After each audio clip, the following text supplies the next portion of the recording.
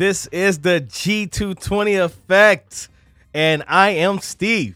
And I'm Denai. And we're here back in the booth sharing God's truth. Yes, we are the G220 Effect, and we are so excited to come today with another topic and a question. We always want to give some thought-provoking questions so that we can continue to study and go in the Word and figure out all that we're trying to figure out in this world, yet the answer is so simple, and the answer is in the gospel. So today's question is, are you afraid to die? So I'm going to ask Steve right now. Steve, are you afraid to die? What does death mean to you? So are you talking about a physical death? Or are you talking about a spiritual death? Or are you just talking about the whole just death thing? Just death in general, because I think when people think about dying, they just think of finality. So they're thinking something's coming to a total end of me. So what do you think? Are you afraid to die in that general sense? And you know, it's funny that you said that, because most people, when they say, are you afraid to die? They always say, no,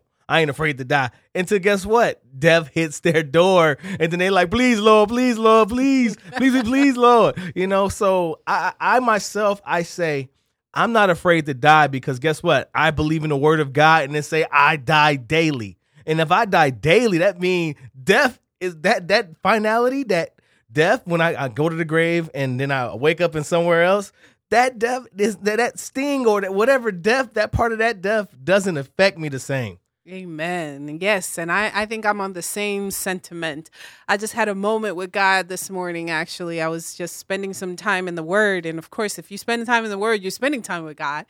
And I couldn't resist but to just be so overwhelmed by the goodness of God, and just seeing how the Bible promises us that through Christ, we have eternity. So I asked myself, am I really afraid to die? No, not at all. Because why? I'm already dead in Christ. And that's what we're going to visit today. And just go in the Word and look at Scripture and try to figure out how death is viewed in the Scripture. So yeah, we know that there's a physical sense of death, and there's also that spiritual side of death. And either way, they're interconnected. I have this body. Yes, I'm going to die. I'm not going to live in this body forever. But what I'm promised in the Word is what? Eternity. Yeah. And that one day I'm going to have a glorified body, and I'm going to live forever and ever in the presence of the Lord. Isn't that such an awesome view? And you know what's funny? I'm reminded of the song. It's an old song. It say, I live this life just to live again. And with the Lord, I shall reign. I shall depend on God. But it never says that I shall die, then I shall live. That song never says that. So people are so caught up in living and not the actual fact when Christ said, once you've given your life over to me, you have been dead to sin. And so if I'm dead, because the curse of sin is death. And so if I'm dying daily, guess what? The physical death is not even a big deal. Because guess what? I'm already dead to sin. Amen. I've given every sin. I've casted all my cares to Jesus Christ. Right. Amen. So let's go into Scripture and just support all this that Steve is talking about. Yeah. So we always encourage you, if you have your Bible, get your Bible open it up. Let's read together. If you're not at home, that's fine. You can listen to us. We'll be sharing with you right out of the Scriptures. So today we're going into Romans 6. Romans 6, verse 3 to 7. I mean, you can start off at the beginning of 6 all the way to the end. It's wonderful to just read it all in context. It's some meat in that stuff. Amen. So, but we're going to, for the sake of time and really hitting home with the point, we're going to start off from verse 3 to 7. And it says, know ye not that so many of us as we were baptized into Jesus Christ were baptized into his death. So, Steve, stop me anywhere you feel like you have to right. interject. I just want to get right there. So it said we were baptized into his death. And so what that means is that when Christ died, when we said we accept Christ, we have now given unto the same thing. We went into the water, went into the womb, and came back out. As the word says that when one of the disciples asked him, does that mean I got to go back into the womb to be born again? Oh, and then I come out? No, what he's saying is that Nicodemus, I believe that was. you can go into the water. Guess what? go into the water and come back out something different. Amen. And this is baptism. That's what we're talking about. And if you ever get a chance, go and look at the word baptism in the Greek and just understand what baptism is. I believe it says to be submerged. So yeah. So it's good to look at that word so you can really have that context. So going on, it says, therefore, we are buried with him by baptism into death, that like as Christ was raised up from the dead by the glory of the Father, even so we also should walk in a newness of life. And I like to say something that go behind this, because we believers now, we believe that Jesus Christ is coming soon. And so if Jesus Christ is coming soon, that means all believers know about the rapture. And so all believers believe, I'm going to get raptured up. Yes, I'm going to miss death. No, you didn't miss death. You've been dying daily. So guess what? The death, that physical death sting is not even there, because you've been dying to your flesh daily. And that's how it's supposed to be. But, Amen. So it says, for if we have been planted together in the likeness of his death, we shall be also in the likeness of his resurrection. Knowing this, that our old man is crucified with him. Yes. That the body of sin might be destroyed, that henceforth we should not serve sin, for he that is dead is freed from sin.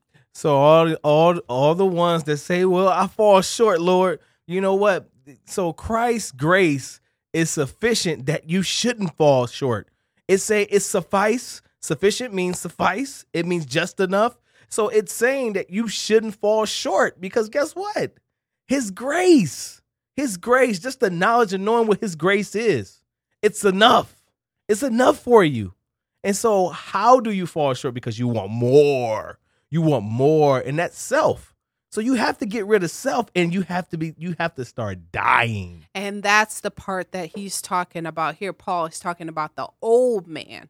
That's the old man. That old man has been crucified with Christ. So when you can picture, whether you watch The Passion of Christ or whatever vision that you have of Jesus being nailed to that cross, unto his death.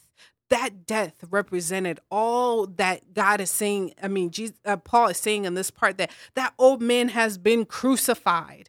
Everything that he bore, according to Isaiah gave us an awesome prophecy of Jesus. And he says he's going to bear all our sins. He's going to be chastised for our peace, right? Bruised for our iniquity.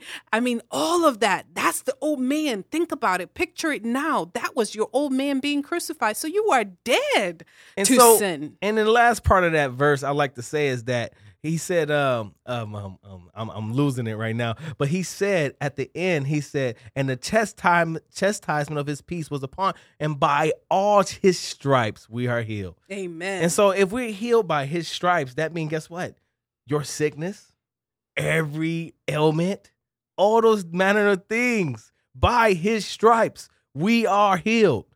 Amen. And so believe it, receive it, know it. If you dying, you know what the truth is. So we're trying to really drive home the point here that you are dead. That crucifixion of the old man, that went with Christ. So when you envision yourself every day, when you're renewing your mind, I constantly say this to Steve, like, man, I feel like I have nothing else. I don't want nothing. I'm good. I feel like there's nothing of me that's my own anymore. And to me, that's a good place that I am in, because if the Bible tells us, Galatians 2:20, y'all, this is the name of our podcast, that it's no longer I who lives, but Christ that lives in me. So it's no longer about denying the ambitions and the things that I desire and the things that I want out of life. And those things are no longer. What I desire is to read my word and to get to know who is denied according to the word of God. That's what makes me alive. Not the desires that I had before Christ, when I thought that life was going to go this way, that way, and that way. And guess what? I was sadly disappointed, because everything I had planned out did not pan out. So thank God I went to the word and found out who I really am and got to really live, not be in death as I thought I was living in the past. So footnote, your life is not your own. Amen. And so if your life is not your own, then it's hard for people, because guess what? They believe in that I have to get to places by myself. And so Jesus Christ and just surrender. Surrender who you are. And guess what? Your life will be better. Way better. Way better if you surrender. And so a lot of times people don't surrender. And so the next parts of the verse, so we're going to read 8 through 11. And this is the meat. I always say this is the meaty part. It's the good part. It said, now, if we be dead with Christ, see that word dead, right? We believe that we shall also live with him, knowing that Christ being raised from the dead dieth no more. So guess what? If we raised with him, we ain't dead no more. We living.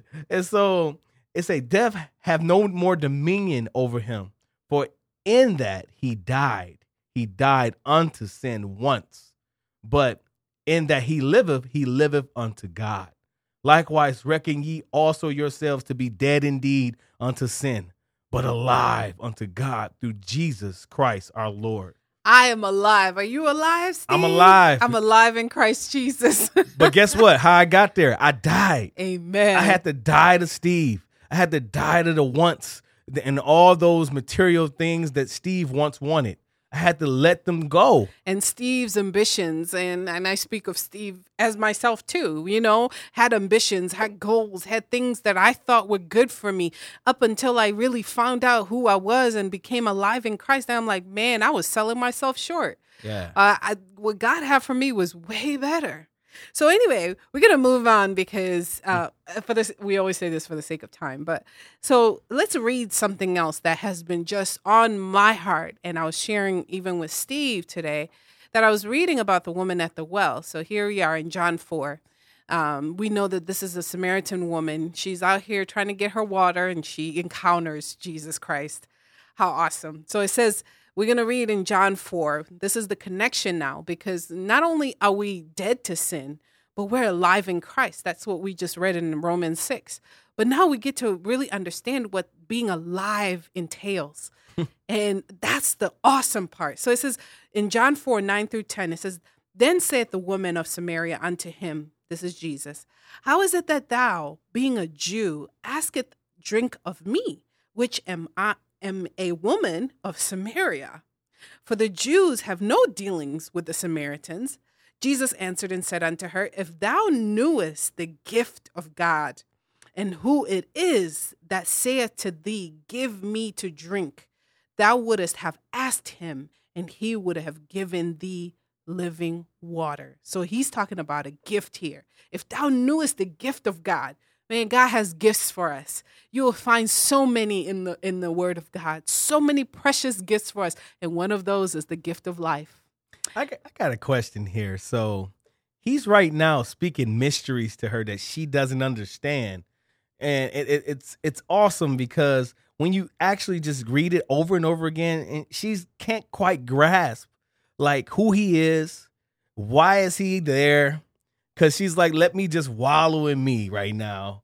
I got all these issues. Yeah. And you know what? You're not even supposed to be talking to me. I'm a woman. Yes. And I'm Samaritan too.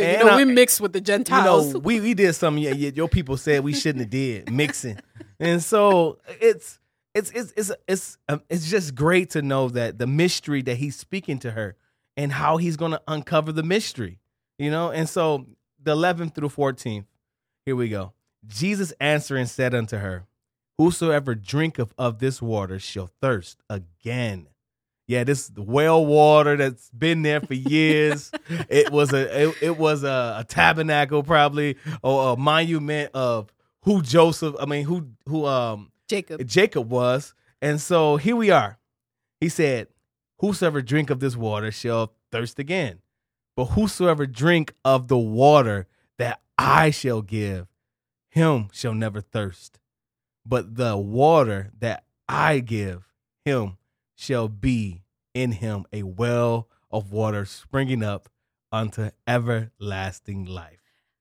Springing up into everlasting life, meaning you're not only partaking in this water, but this water, you will never thirst anymore. If I can just be so just open right now, I cried today. And I know we're not trying to be sentimental or emotional, but I was in tears today, just reading this. Not that I've never read it before, but today it hit home in such a way where we look around in our society today. We have a pandemic that's going on. A lot of people are in such fear.